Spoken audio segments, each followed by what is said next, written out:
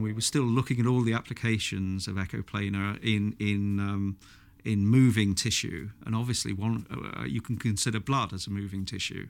And so we immediately saw the application of a EPI with doing a preparation pulse to tag the blood to make its appearance depend on the velocity of the blood.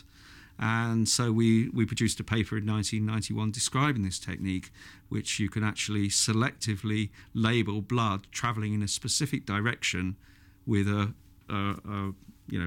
relative range of speeds. So I think this technique actually generated a patent that was very successful and is now commonly used in many other related methods.